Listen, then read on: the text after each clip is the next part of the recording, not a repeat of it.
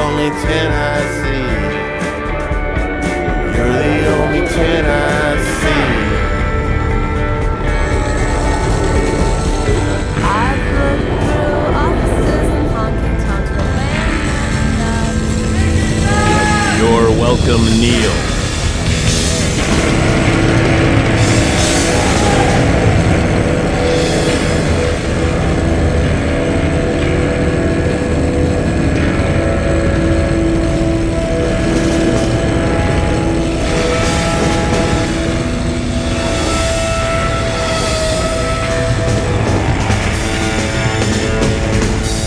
This is hell.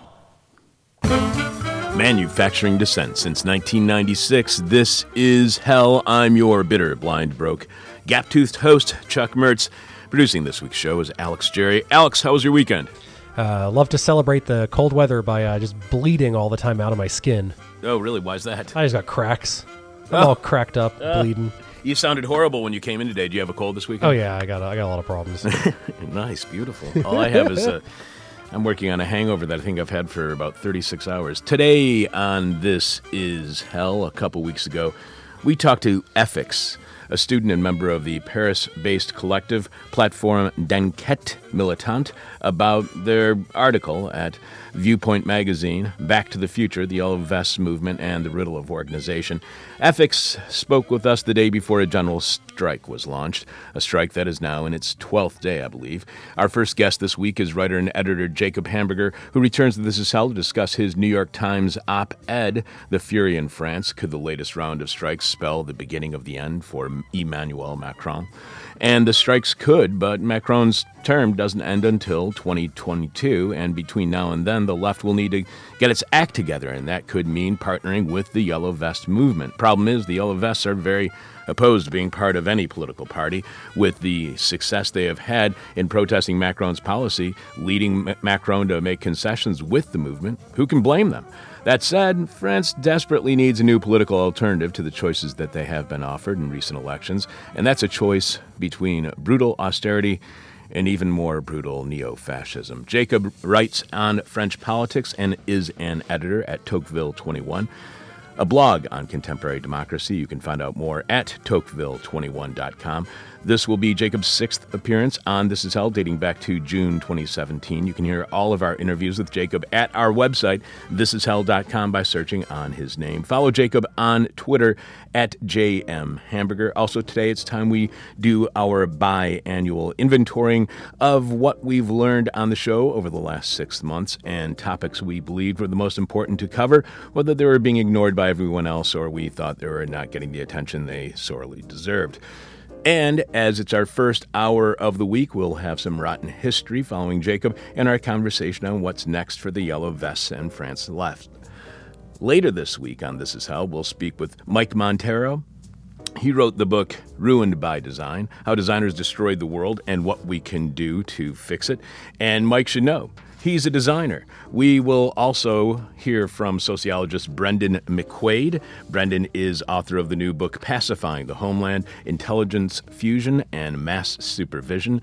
Provided with unprecedented access to domestic intelligence centers, Brendan points out that the U.S. has poured over $1 billion into a network of interagency intelligence centers called fusion centers. These centers were ostensibly set up to prevent terrorism, but politicians, the press, and policy makers have criticized them for failing on this account. We'll talk to Brandon, who is assistant professor of criminology at the University of Southern Maine, and you can follow Brendan on Twitter at Brendan_McQuaid. Alex, did we confirm anybody else over the weekend? No, I'm still working on a couple people. Sweet. Of course, we'll end this week's show the way we do most shows, and that's with a moment of truth from Jeff Dorchin. Brave enough to be live, dumb enough to be goofy, stupid enough to think we can be a regular part of your weekly hangover. This is hell, and Alex has this week's hangover cure. This week's hangover cure is the ultimate cure developed by scientists, according to an article at The Mirror. All right, then. Headline, Scientists Develop the Ultimate Hangover Cure. Here's how to make it yourself.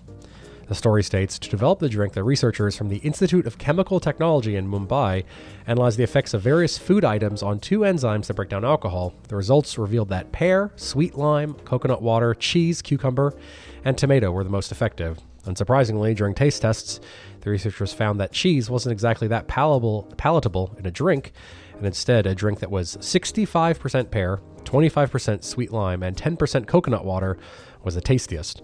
The final drink was found to boost the activity of one enzyme by 23% and the other by 70%. Enzymes, I guess, not listed in this article which ones they are. Professor Rika Singhal, who led the study, said, "A beverage made from a blend of sweet lime, pear, and coconut water could be used to overcome hangover. The consumption of this beverage with cheese, cucumber, and tomatoes may further alleviate the hangover symptoms." So that makes this week's hangover cure the ultimate cure developed by scientists, a cure that you can make yourself. Yeah, really? I don't know if I'd be able to make that myself. How about working out the percentages? I think would be very difficult for me to do, especially when hungover. You are listening to God's favorite radio show. Prove us wrong, please. This is Hell. Every 6 months here on This is Hell, we review what we've learned over the past half year. And since the beginning of July, when we kicked off our annual Listener Appreciation Month, it's been rather hellish here on the show. We started with listeners telling us how we had to have guests on who would discuss dangerous, traumatic childbirth and how we can stop all that danger and trauma right now by having full surrogacy now. And our audience also wanted us to make certain we revealed that the logic of right-wing logic bros is juvenile and illogical, but those dopes don't realize it because, again, juvenile and illogical. I mean, sure, it does work on them, but that's a pretty low bar. Then one of you insisted we dig deep into the unstable life lived in trailer parks and how these manufactured homes, oddly or not so oddly, sprung up as public housing complexes began to disappear and ended all of public funding. And a listener suggested themselves as a guest so they could remind us how the West Virginia teachers' strike, the whole wave of last year's teachers' strikes, were so revolutionary and may have actually created a new, younger generation of revolutionaries. Then you wanted us to do something that nobody else is doing, and that's discuss the actual history of burning fossil fuel. You told us to have someone on to explain the new brand of authoritarianism that is neoliberal fascism. You asked us to reconsider what the Cold War did to African-American opposition to apartheid. And you also wanted us to take a look back at exactly how Chicago became so segregated. But your guest suggestions didn't stop there. You also insisted that we have someone on the show to try and explain the ongoing uprising in Hong Kong, known as the Water Movement, and to remember the mid-1970s Carnation Revolution in Portugal, which could be a lesson for all those rebellions taking place right now all around the world.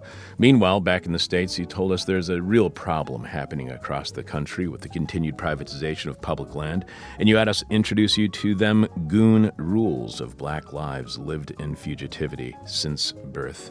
We wrapped up all of our listener appreciation by having a live report from Puerto Rico on the protests that led to the resignation of the island's governor. You had us re-examine the impact of financialization on cities. We also had coverage of what's happening in Afghanistan from someone who had just returned from the endless war. And you wanted us to have someone on who can help us all better understand capitalist globalization in order to defeat capitalist globalization. So we did. And then we threw you a party and featured artists who listened to This Is Hell and those suggested by listeners in our annual art show, as we do every year when wrapping up Listener Appreciation Month. Again, that happens every July. With your recommendations completed, and after returning from my summer vacation at Cottage on Lake, we discovered Beringia, the area around the Bering Strait, and how none of the political economic systems created by Western Europeans works in that harsh and wondrous landscape because it is far different from Europe. And we heard a good case for being against free speech in a country where there is such inequality, including in how the wealthy have much greater access to all media than the rest of us do. So how can you have equal and fair speech? So we were told that we can't help but be racist, but we were also told that we can at least try to be anti-racist. And we learned how the media, seemingly all of the media, has an anti-Bernie bias. We continued our years of coverage of the U.S.-backed coup in Brazil and the massive protests that followed because seemingly all of the media was also ignoring what was taking place in Brazil at that time. We then christened our new studios we now have because of all the love you have shown to us by subscribing to our show on Patreon at patreon.com/thisishell, and by going to thisishell.com. When you have clicked on the word support. During our first conversation we had with a guest using our new studio, we found that migrant concentration camps on the U.S.-Mexico border represent a descent into fascist barbarism, which is an inherent tendency of capitalism. We then had the evils of social industry, a.k.a. Twitter, Facebook, et al., exposed for what it is, an addictive form of communicating that is as culturally revolutionary as movable type ever was. And we learned how while healthcare workers depend upon racial stereotypes and make prejudgments when caring for people of color, we learned that they actually depend on those racial judgments to make all of their prejudgments when they're working with African Americans. And we learned that from a white healthcare worker. We were also given an analysis of the divides between leftist environmentalists and labor activists over climate change. We went back to Hong Kong to see what was happening in the protests against their corporatist government. We were shown all of the shortcomings of the ticking time bomb scenario that justifies torture. We got a primer on today's Generation Left, and its promise to effect real transformative change. And we were enlightened as to the level of deadly community trauma and toxic stress that is devastating to urban America.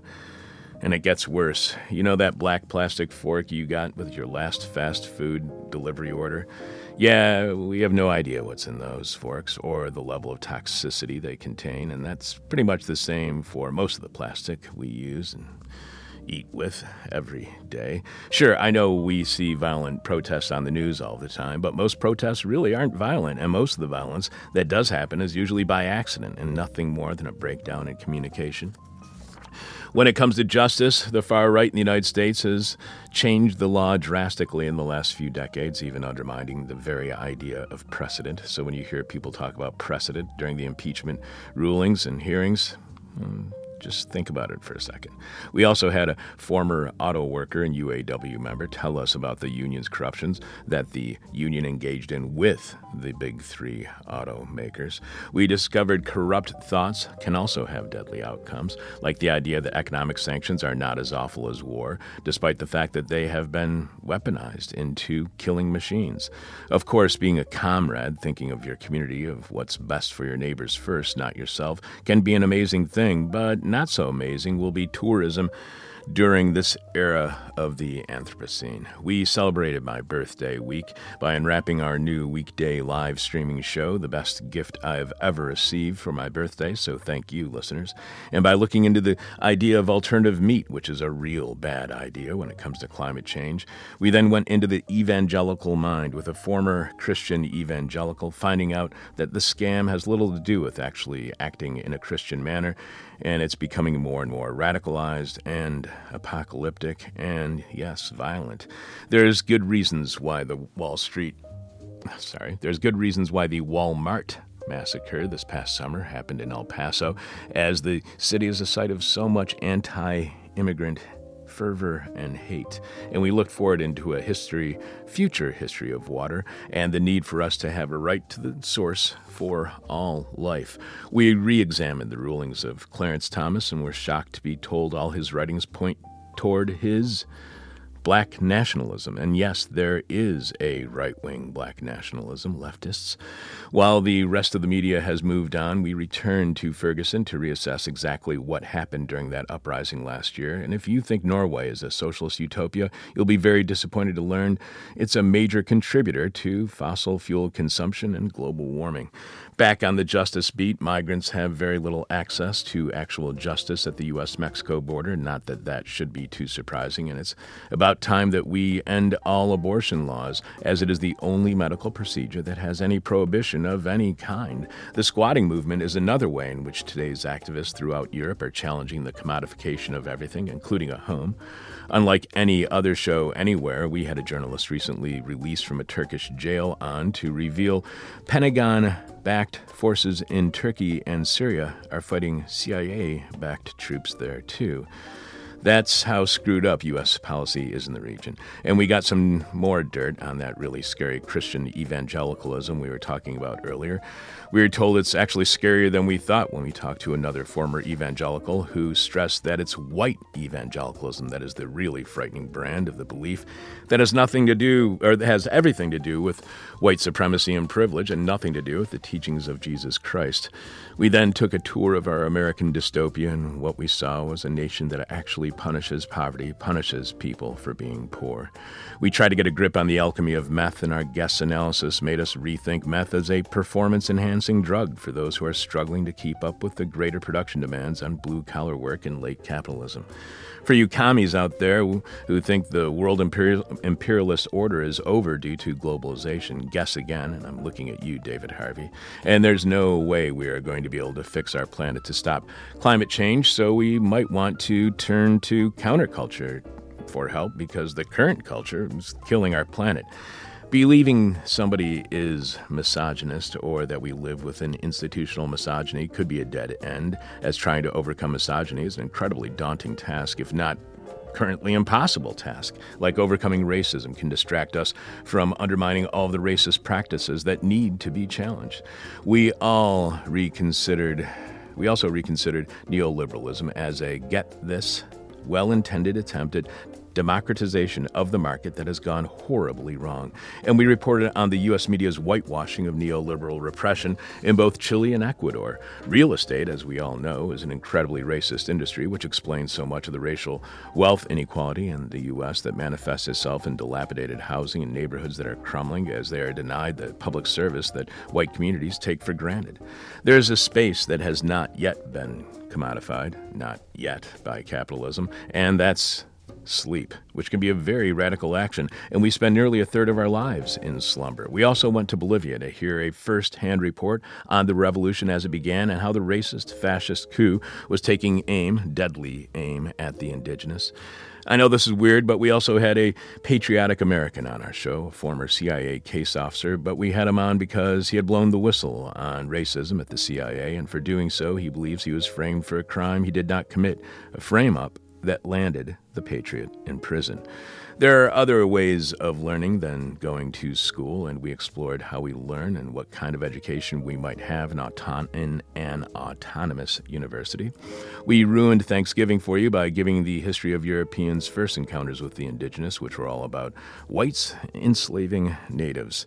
Only 100 years ago, everyone knew race, sex, and ethnicity defined everything about who we are. That is, we knew that until somebody actually went into the field to study other cultures. The study revealed we are defined by our culture, not the color of our skin or where our family is from or our genitalia. Not that everybody has accepted that science, because it proves race is a fiction, and that's why Republicans, conservatives, the right, they all hate science of all kinds because it does not support their racist and white supremacist beliefs. Then we are exposed to the Council for National Policy, a network of far-right Christian fundamentalists and billionaires and Trump administration officials who are trying to impose a theocratic plutocracy in the U.S. with the rich ruling as if they were selected by God, and any attempt to confront that power would then be heresy. This year, we also got back to France's Yellow Vest movement, which is effectively protesting neoliberalism and shaking the government of Emmanuel Macron. When it comes to standing up to power, we took a long look at the Green New Deal and what kind of future it might bring. We were reminded that school is stupid, and any idiot knows that, and also stupid, very stupid. Driverless cars, which will never happen, but that doesn't mean tech and auto companies and their servants in government won't try to change every U.S. city to accommodate their dystopian science fiction future. And our most recent guest talked to us about another uprising, another rebellion, another revolution that is not being reported in the U.S. press, and that's the constitutional crisis that is the Lebanese revolution. And no, it's not only about gas taxes like we're being told here in the U.S. press. Again, we couldn't have done any of that hell without you, so thank you. And for giving you so much hell this year, you're welcome. Biting the hand that refuses to feed us since 1996, this is Hell. Coming up this week, what does the Yellow Vest movement mean for the future of alternative leftist politics in France? Designers are ruining the planet by design. A more surveillance, police-intensive system of social control can lead to decarceration without ever addressing the issues of mass incarceration. And we'll wrap up this week, as we do most weeks, with a moment of truth from Jeff Dorchin. I'm your bitter, blind, broke, gap-toothed radio show host, Chuck Mertz. Producing this week's show, Alex Jerry. The revolution will not be televised, but we're not on television. This is Hell. The massive general strike in France is nearly into its second week, and there's no end in sight, I think. I don't think anything happened over the weekend, but we'll be finding out shortly. This is potentially challenging President Macron throughout the entire holiday season. Here to help us understand what this could mean for a return of the left and an alternative to austerity and neo-fascism in France. Returning to This Is Hell is writer and editor Jacob Hamburger, who wrote the New York Times op-ed, The Fury in France. Could the latest round of strikes spell the beginning of the end for Emmanuel Macron? Welcome back to This Is Hell, Jacob. Hi, Chuck. How you doing? Good to be back. Great to have you back on the show. So, did anything happen over the weekend? The strikes end? Can you update us on anything that might have happened over the last 48 hours? Over the last 48 hours, not a ton. So the strike was initially started on December 5th, and that was a massive demonstration of, the unions were claiming over 1 million people, the government saying slightly less. You had another demonstration that happened the next week, last Tuesday on the 10th, and there's another demonstration planned for tomorrow. So we'll see, it'll be a test to see how many people the unions can keep turning out. Meanwhile, there have been as well last Saturday, the Saturday before, right after the strike started, the Gilets jaunes, the Yellow Vests, organized demonstrations around the country as well in a sort of solidarity action. And you've been seeing a little bit in some cities, notably in Strasbourg. There were some more actions more recently that brought striking union members and Yellow Vests together. But so far, it's you're seeing things in different spots around the country where some of these different combinations are occurring. So, political protests in France aren't anything new, and they happen regularly relative to, say, here in the United States. It's almost a weekend tradition. Besides size, what makes these protests different? Well, I think what's different is that, as you're totally right, that especially since Emmanuel Macron has been president in France, there have been plenty of protests. There have been plenty of strikes as well. So you had in his reforms to the labor code brought people out into the streets on strike. His reform to the rail service brought the rail workers on strike. Similarly, disrupting transit like you're seeing now. You had his reforms to the university system bringing students out on strike. And so in 2017, 2018, you were seeing this fairly regularly, but you could tell from Macron's point of view that this wasn't something taken all that seriously. I think the Macron and Edouard Philippe, the prime minister, they were fairly confident that yes, there's opposition. We can expect opposition from the unions. We can expect it from some of the smaller far left opposition parties, but ultimately, there's nothing that's going to really put us in difficulty. What changed was then late last year, you had the Yellow Vest movement arise, that it was suddenly doing opposition politics in a way that wasn't quite familiar. It wasn't marching down the same avenues of Paris the same. It wasn't waving the same flags and showing the same symbols as the left-wing opposition parties and the unions. And it really started disrupting things, and it was bringing different people out into the political sphere. And so with the Yellow Vests, the Macron and Philippe really felt that they had to react to this, and that you got some concessions from them early on as the movement was going on. And I think what's different now is that there's some sense that maybe these two things will come together. It hasn't happened yet. I mentioned that there have been, there are people wearing yellow vests that show up to the strikes. There are people who are on strike with the different unions that are on strike that come to the yellow vest-led protests. But for the moment, they're two separate phenomena. Nobody really quite knows what the Gilets jaunes, the yellow vests, mean. Every attempt to sort of channel that into a political party, especially for the European elections, has more or less failed. And But what you see now because the strikes right now are a response to this retirement reform, it's a kind of issue that has a potential to affect quite a large percentage of the French population. And so what's different here is not only that there's more people out in the streets, but it's that the Yellow Vests kind of concern of ordinary people's general economic well-being is something that is potentially is on the table here with these strikes, and it's something that could, I think, mobilize and sustain a larger and more coherent opposition to Macron. But as I say in the piece, that's something that's still very speculative, and we've seen time and time again that trying to take each different event in opposition to Macron and put that into a political movement has been very challenging. Well, let's talk about that economic well-being for a moment. You write in your New York Times op-ed that was published last Tuesday on December 10th, France is paralyzed since a general strike began on Thursday, December 5th. Planes have been grounded, mail delivery stopped, and schools closed, and trains remain in their depots. Even lawyers are staying home. How bad is the general strike for the economy, and to what extent is that dividing any public support for the Yellow Vests because people are unable to get to their jobs and unable to make a living? So, I mean, in terms of support for the strike, going into the strike, what's interesting is that you had both a large public support for the strike, and kind of paradoxically, you had polls showing that there was fairly significant public support in the abstract for the idea of pension reform. So what's interesting here is that my colleague at the blog on French politics I run, Tocqueville 21, my colleague Art Goldhammer summarized this nicely, that there's support for reform on this pension issue. I think people understand that there's changes to be made, but there's wide distrust of Macron and this particular government to deliver it in a way that's equitable.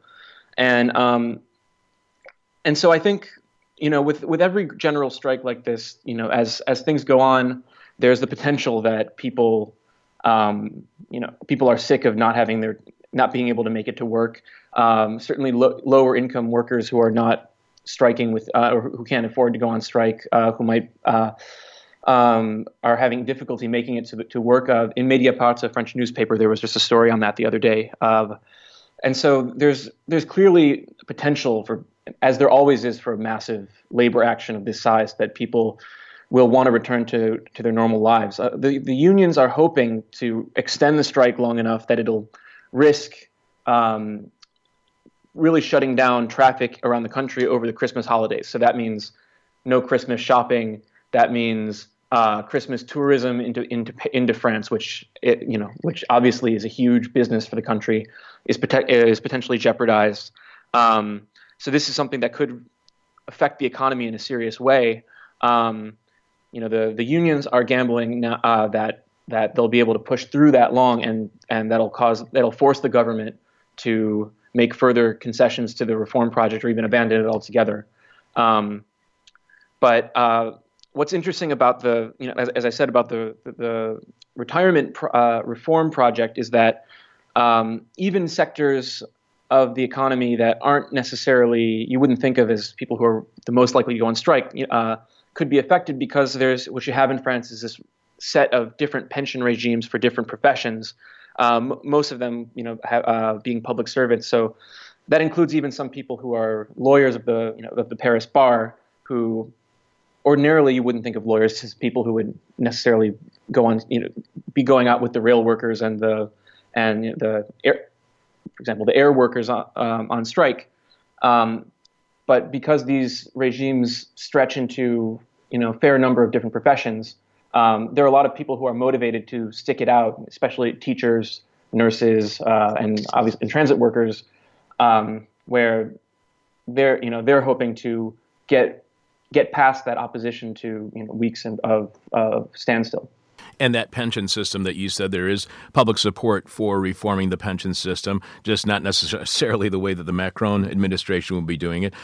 Quoting CNBC, Macron's government unveiled controversial pension reform. CNBC reports French Prime Minister Edouard Philippe announced full details of a reform. Benoit Test, who is National Secretary of the French trade union Fédération Syndicale Unitaire, told CNBC that workers must amplify the strike, must increase it. Meanwhile, Philippe stated it is time for a universal pension scheme. CNBC adds the government plans to consolidate the current 42 different pension regimes, which vary according to profession, into one. Philippe also said, we will put an end to the special regimes. Gradually, under the new system, elected officials and ministers will be treated exactly like all French people, and I think this is how it should be. CNBC mentions at many points in that story that France's pension system is one of the costliest worldwide. Having politicians being in the same pension system as everyone else, streamlining the system, reining in costs, that all sounds very politically reasonable. What do those on strike not like about what Macron wants to do to their pension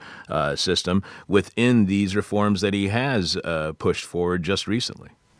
Right. That's a great question. Thomas Piketty, the famous French economist who studies inequality, he made the very important point on this issue that there's potential to create a system that looks in some ways like what the government is proposing. You get rid of the separate, completely separate regimes that handle the pensions differently, but that still maintains a commitment to social equality. I kind of think of the separate regimes as being sort of a not very precise and maybe not the most logical system, but it's a way of trying to ensure some kind of progressive or redistributive element of the system. And by that, you could say, for example, school teachers might not be paid as much as other segments of the French labor market. They might even be underpaid, compared to what we think the value of their work is. But if they have a slightly more advantageous pension regime, that's in some way a form of compensation for it. And so I think what people are concerned with is not necessarily that a universal system that gets rid of all the different regimes is inherently a bad thing, but it's that by getting rid of the special regimes, you lose the part of the pension system that ensures some measure of equality and also compensates for things, for example, for certain sectors like rail workers that you might think people who are working outside on railroads, they might have, for various reasons, have different life expectancies, so they should be allowed to retire earlier. So these are sort of imprecise ways of maintaining a sort of progressivity in the system. So I think Piketty has made this point that it's possible to move to a universal system, but that doesn't manage each of these systems separately, but that maintains some sort of redistributive or distributive justice element of the system. So I think what the polls I just mentioned show are that the French public in general understands this, but the worry is that Macron, and this has sort of been the leitmotif of his entire presidency, is that he delivers on the part that cuts services and that weakens protections for different groups that need them in French society, and doesn't follow through on the other part of the equation that reinforces different forms of protection.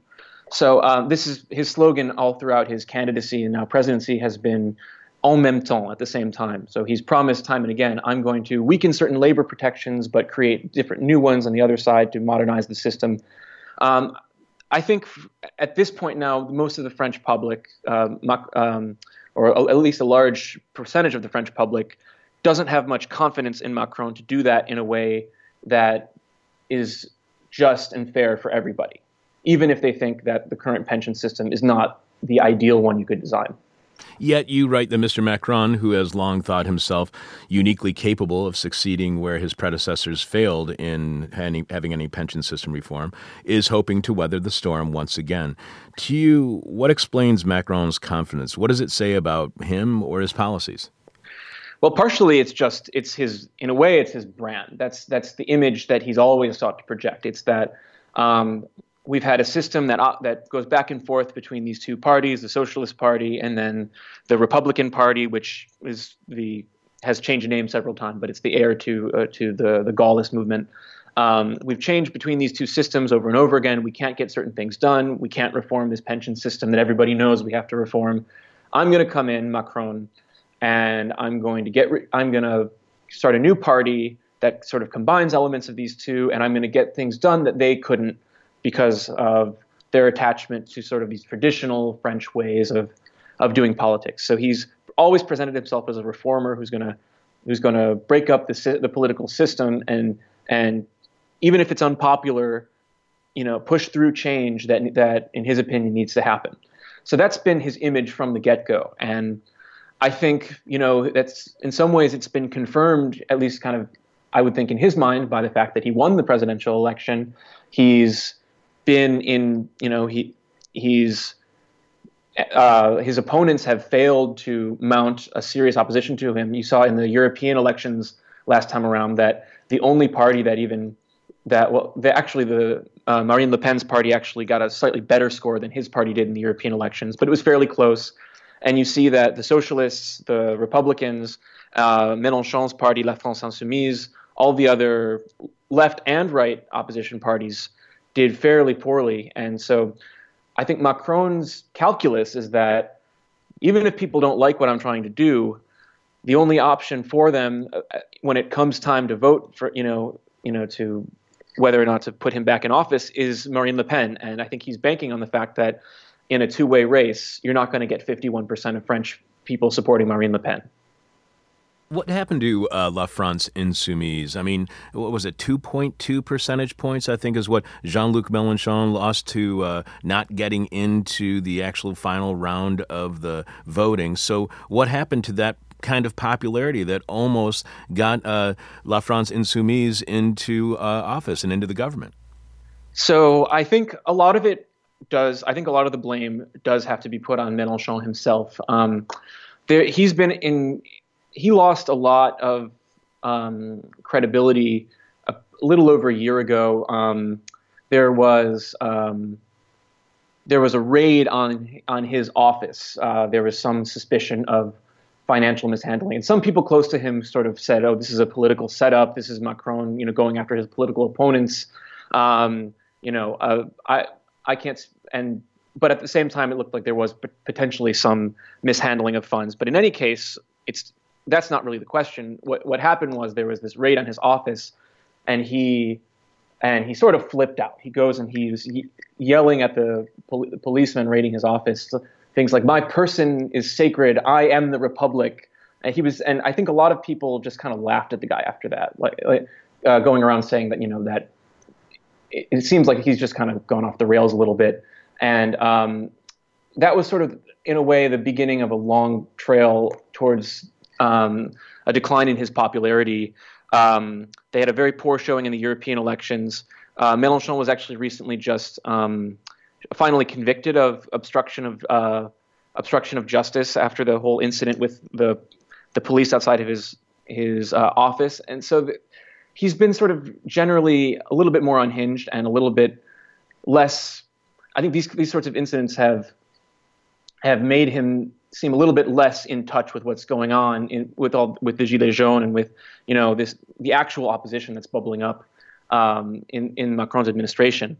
And then there are just incident after incident that just lead you to think maybe this guy is not the person who we need leading the French left. Just the other day, after Corbyn lost the election in the United Kingdom, he went off on a Facebook post that was going off onto all these tirades about the great rabbi of England and the French a French organization that represents the Jewish community. So it was veering into some kind of anti-Semitic directions that just I think it's belying the increasing distrust that people have for Mélenchon. So I think it's a shame because I wrote a piece about his party La France Insoumise a few years ago what I tried to show is really that they were doing a lot of things that the French left has neglected to do for quite some time. They're really trying to engage with grassroots level local based democracy. They were reading the the works of Saul Alinsky to try to learn how to do better community organizing in different cities around France. And I think there was a valuable attempt at popular democracy in La France Insoumise, and it's a shame that Mélenchon has sort of shot himself in the foot a little bit in moving that forward.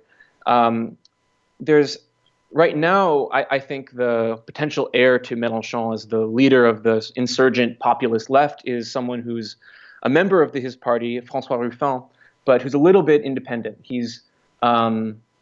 He was a journalist at first, he's been called the Michael Moore of Picardy. He's done documentaries,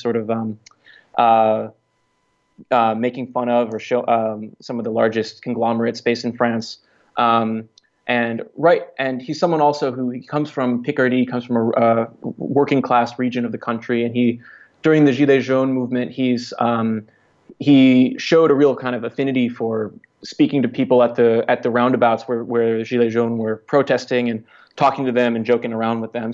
So he's very good at sort of just shooting the breeze with ordinary people at these roundabout protests.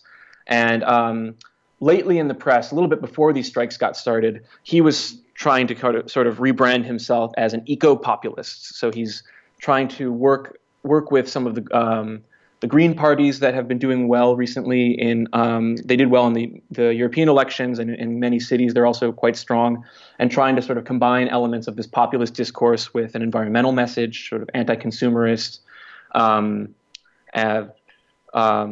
And so he's trying to create a new language of how to articulate, a political alternative in France. So he was one person I cited in this piece as an example of a potential alternative message for French politics going forward. Because unfortunately, it looks like the new style of politics that La France Insoumise was pioneering just a few years ago has sort of been stalling in the last few years. A couple of weeks ago, we spoke with Ethics, a student and a member of the Paris-based collective platform D'Enquête Militante. The collective's article at Viewpoint magazine was also published at Notes from Below, and it's titled Back to the Future, the Yellow Vest Movement and the Riddle of Organization. Ethics told us that there was some right-leaning, if not right-wing participation, and you could even describe the beginning of the Yellow Vest movement, he said, as right-wing, but police repression changed all that as the protesters either radicalized or they simply left the movement because they could not rationalize their general support for police with the police repression they were experiencing. Did police repression end right-wing influence on the Yellow Vest movement? So I wouldn't, I think from what I can tell, there's and I've seen, someone has a piece coming out for our publication, Tocqueville 21, about this, who describes the Yellow Vest movement as, in a way, sort of a three-way split between genuine leftists, people on the right and even the far right, and then a sort of third category of people who are sort of new to politics. They had previously been disillusioned by politics, and the Yellow Vest movement sort of brings them into politics for the first time in their lives, or at least in a long time. So it's definitely the case, and I think this has been widely observed, that police repression, which has been quite extreme in many cases, and has left many people without eyes and hands with the flashball grenades that they've used in some of these protests.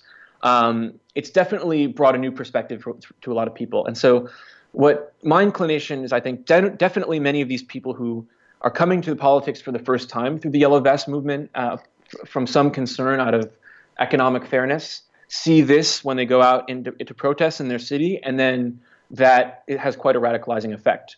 I don't know if we can say for certain that all of the far right elements within the Yellow Vests movement and more broadly has gone away.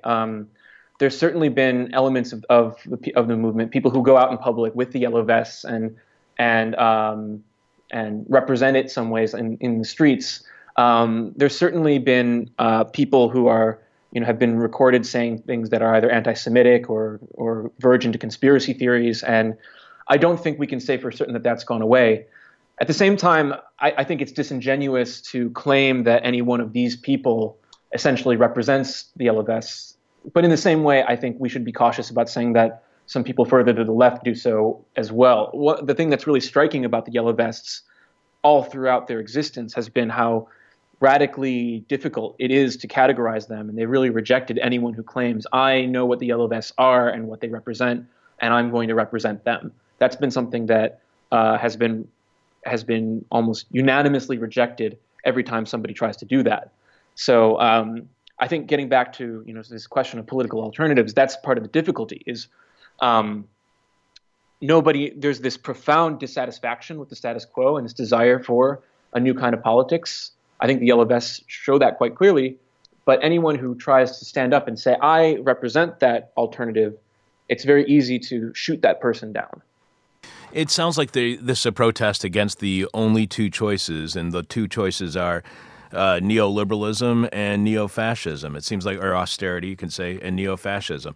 And it seems like these protests are against having only those two choices. You write about this is a protest against Macron's world. You write some 800,000 people took to the streets across the country back on December 5th, and another major demonstration took place on December 10th as the strike continued. As one participant put it to the French newspaper Mediapart, the mass mobilizations are meant as a rebuke to Macron and his world. What is Macron's world that these strikes oppose?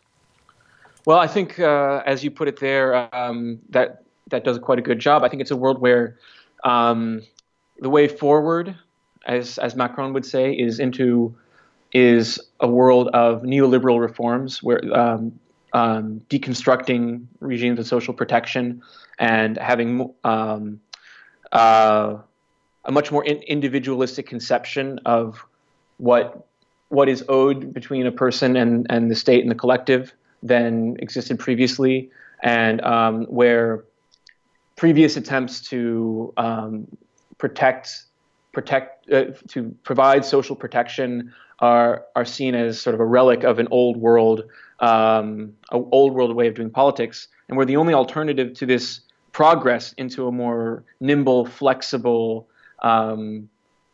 state that favorizes that growth and entrepreneurship and all of and this vision of a market society. The only alternative to that is neo-fascism. It's either you support a sort of neo-Thatcherian deconstruction of the welfare state, or you support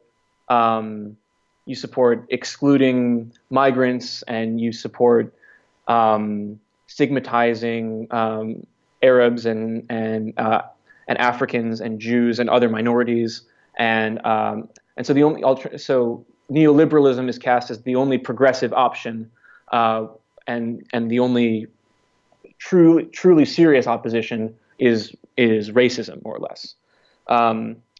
So I think that this idea that we're opposing Macron in his world, it evokes that Macron has, there's a worldview, and that there's a culture, there's a sort of entire cultural baggage to what Macron is proposing. And the great question again is exactly what to put in its place. So I think what we're still seeing with the Gilets jaunes is that we don't quite know what that alternative worldview looks like, and what a new form of solidarity, what a new form of social protection looks like going forward in this world. And that's why I think it's significant to think about the people trying to combine a more sort of traditional left or more left populist approach with an environmental outlook.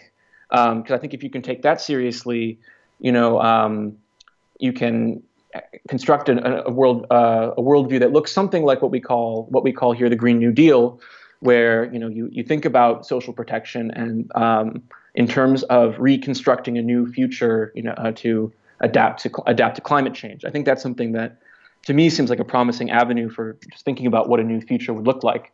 But for the moment, because that these new imaginations are so tentative, Macron has been fairly effective in saying to the French public, look, the only alternative to me is Le Pen, and we certainly don't want to go there. So we're the most progressive option available. One last question for you, Jacob. We've been speaking with writer and editor Jacob Hamburger, who wrote the New York Times op-ed, "The Fury in France, could the latest round of strikes spell the beginning of the end for Emmanuel?" Jacob writes at Tocqueville21.com, and you can follow him on Twitter at JMHamburger. One last question for you, and as always, it's the question from hell, the question we hate to ask, you might hate to answer. Our audience is going to hate your response. I had a completely different one written up, and I just thought of this as you were talking. To what extent do you think you were talking about these lack of an alternative and the difficulty in having a new political imagination to come up with a new alternative to neo-fascism or austerity. To what extent is the fact that France is a member of the EU or belongs to the EU, to what extent is that an obstacle to having that political imagination, to figuring out what that alternative is? Certainly to some extent. There's you can think of, for example, the EU budget rule that deficits can't exceed 3% of GDP, which certainly was for Macron. It was more than just a rule. It was for him, respecting that rule had this real symbolic importance that if we get there, we can sort of gain legitimacy to work with the Germans to rethink what Europe's going to look like. So. For Macron, certain things like that have been a precondition to doing it, to any other ambitions you might have for the European Union. And I think you can look at the 2017 election. The EU, in a way, was, you could say, disagreements over the EU was maybe the reason that a left-wing candidate failed to make the second round. Between Mélenchon and the Socialist Party nominee, Benoît Hamon, who was a fairly left-wing candidate, who had, in terms of his social policy, had many of the same ideas as Mélenchon. The main, I think, reason there was an irreconcilable difference between them was that Hamon refused to, not that he refused to criticize the European Union, but he refused to endorse Mélenchon's position, which was basically to threaten leaving the EU or withdrawing from its central treaties, which is effectively withdrawing, as sort of a threat to force the rest of the EU to renegotiate its kind of core principles. So Hamon was unwilling to put that on the table, and I think many French left-wing voters were unwilling to make that stance. And so I think both in terms of some of its sort of more technocratic policies like the 3% rule, and also just the political, the meaning of EU membership it's a divisive issue on the left in that sense. Certainly now, I think with Brexit, you're not going to. I think it'll be less likely to probably see an outright, even something as that gets as close to withdrawal on the table as Mélenchon's proposal. So I think what's going to have to happen for any left-wing alternative, like we've been talking about, is to be able to articulate how the EU, how partnership with other European countries can foster economic equality, climate justice, and some of these values we've been talking about. So I think there's been a proposal on the table for a European Green New Deal. So I certainly think that any left alternative is going to have to engage quite deeply with an idea like that. Jacob, thank you so much for being back on our show. Great piece in the New York Times. Again, the fury in France, could the latest round of strikes spell the beginning of the end for Emmanuel Macron? And you can hear all of our conversations with Jacob at our website, thisishell.com. Thank you so much for being back on our show, Jacob. Oh, thanks as always, Chuck. Take care. Yeah, you should go back to thisishell.com and you should search on Jacob's name, Jacob Hamburger, because not only does he talk about what's happening right now with the Yellow Vest movement, but he goes back and we can go back and hear him talk about his article on La France Insoumise when he was introducing that organization to us. All that stuff is at thisishell.com. There was something I wanted to read. I was going to read this to Jacob. It was an article that he and I were sending back and forth to each other a few days after his opinion piece appeared in the New York Times. In these times ran a story called Uber is offering scab rides to help break France's general strike by a past guest on our show, Julianne Tweeten. Julianne writes, as of December 5th, 82% of rail conductors were participating in the work stoppage, and with at least 90% of all regional rail services closed. In response, Paris's bus and metro operator RATP is offering discounts on rides with 32 private transportation companies, including Uber's e-bike and e-scooter Vertical, Jump, and e-scooter company Lime in an attempted strike break. She then quotes Mostafa Maklad, a U.S.-based driver for Uber, Lyft, and Grubhub, and organizer with Gig Workers Rising, saying, "It's very alarming that a public transportation agency would partner with private companies so as to undermine worker power." And this isn't the only time that governments have done these things with Uber, with those kind of ride-sharing services. So every time you get in an Uber, remind yourself that you're helping breaking a strike. Bringing you bong-hitting journalism since 1996, this is Hell. It's time for nasty, gnarly, nauseous, naughty, nerdy, icky, drippy, sticky, goopy, gloppy, globby, gory, rotten history. On December 20th, 1907, 112 years ago, this Friday, some 2,000 to 3,000 dock workers in the northern Chilean city of Iquique had been on strike for almost 2 weeks in a long-brewing response to deteriorating working conditions in the country's booming saltpeter industry. Considering the way Chilean police are currently responding to those on strike in Chile, my guess is this will end with horrible violence and brutality. The dock workers had been joined by thousands more workers who kept arriving from various saltpeter mines in the adjacent Atacama Desert, which were under both Chilean and foreign ownership. The workers, many accompanied by their wives and children, had occupied Iquique's main square and the adjacent Santa Maria School, and rotten history always gets a little more rotten when women and children show up. Along with improved worker safety and job security, they demanded payment in actual money instead of script tokens that were only accepted at stores owned by the mining companies, which sold them the necessities of life at a very, very high price. So for those of you here in Chicago, it was like Pullman on steroids. But the mine workers said they would not negotiate until the strikers went back to work, which kind of misses the whole point of a strike. Meanwhile, the Chilean government had sent in troops under the command of General Roberto Silva Renard to restore order. You know what that means. In a scuffle on December 20th, they shot and killed 6 of the striking workers and wounded several others. And at 2:30 the following afternoon, December 21st, General Silva Renard issued a warning that if the assembled workers did not dispense within an hour, then he was going to restore order by firing on them. Most of the workers stayed put, but Silva Renard's troops opened fire with rifles and machine guns anyway, first in the city square and then at the Santa Maria School, where they mowed down an estimated 2,000 to 3,000 men, women, and children in a bloody massacre. 7 years later, in 1914, the brother of one murdered miner, seeking revenge against Silva Renard, caught him outside his office and stabbed him 7 times with a dagger coated in strychnine. The attack left the general blind and paralyzed, and he died 6 years later in 1920. Not until that year did the mine owners finally begin to make small improvements in their employees' working conditions. What the hell, Chile? What's the brutal labor history, and why are you back to brutalizing protesters again right now, today, at this moment?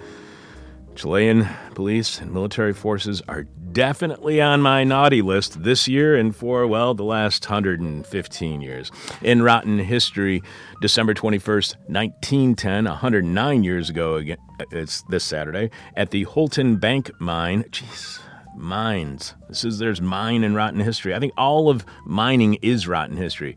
At the Holton Bank mine in West Houghton, England, also known by the locals as the Pretoria Pit. Eesh. A total of 344 coal miners were killed in an early morning underground explosion. Since coal mining was mainly a young man's occupation, which far too often became a dead man's occupation, most of the victims were between the ages of 13 and 30, though a few were as old as 61. The miners had been in an upbeat mood that day, a good mood while coal mining. Okay.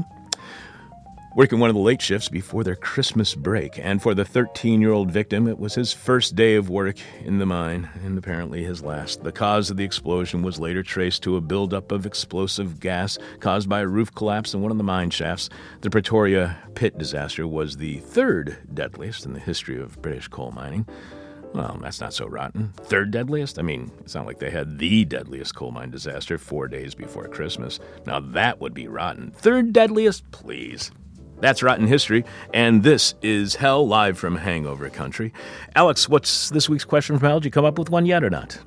I think you're doing that tomorrow, right? I can come up with one now if people are listening. Sure. Based on what Jacob just told us about Mélenchon screaming, "My body is sacred" to the police. The question is, what are you yelling at the police? What are you yelling at the police? What are you yelling at the police? And we'll figure out what your prize is going to be. Chuck will yell at the police. Yeah, there you go. You don't want to see that.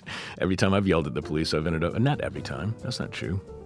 And let's see, tomorrow, what's happening on our 2-hour streaming live show here at thisishell.com beginning at 2 p.m.?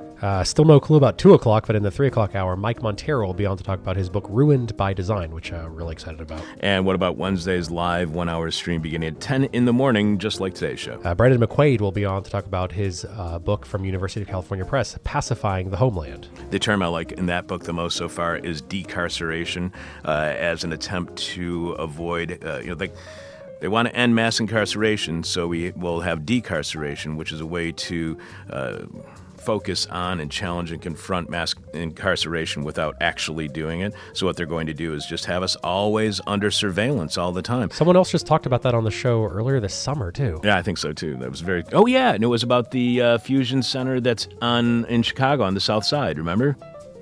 It was like way earlier. I can't remember. We hope to see you all at our annual This Is Hell Holiday Office Party, which happens this Wednesday evening, December 18th, beginning at 6 p.m. and going until, I don't know. Is your office too cheap to throw a holiday party? Make our holiday office party your holiday office party. Invite all your coworkers to the This Is Hell Holiday Office Party. Don't particularly like everyone at your office? Then invite the cool kids to This Is Hell Holiday Office Party. Does your work not have an office and you all work together from your own homes online? Then invite all your virtual coworkers to the annual This Is Hell Holiday Office Party, where we promise everyone who attends will get a This Is Hell related gift. Need a last minute gift? We'll also have all of our This Is Hell merchandise available. That's Wednesday, December 18th, beginning at 6 p.m. and running until who the hell knows. I'm your bitter, blind, broke, gap-toothed radio show host, Chuck Mertz. Producing this week's show, Alex Jerry. I want to thank Jacob Hamburger for being on today's show, and you should check out his New York Times op-ed that was published on December 10th. You can find all of Jacob's work by going to Tocqueville 21. And this week's hangover cure is the ultimate cure developed by scientists, according to an article at the Mirror headlined, "Scientists Developed the Ultimate Hangover Cure. Here's how to make it yourself."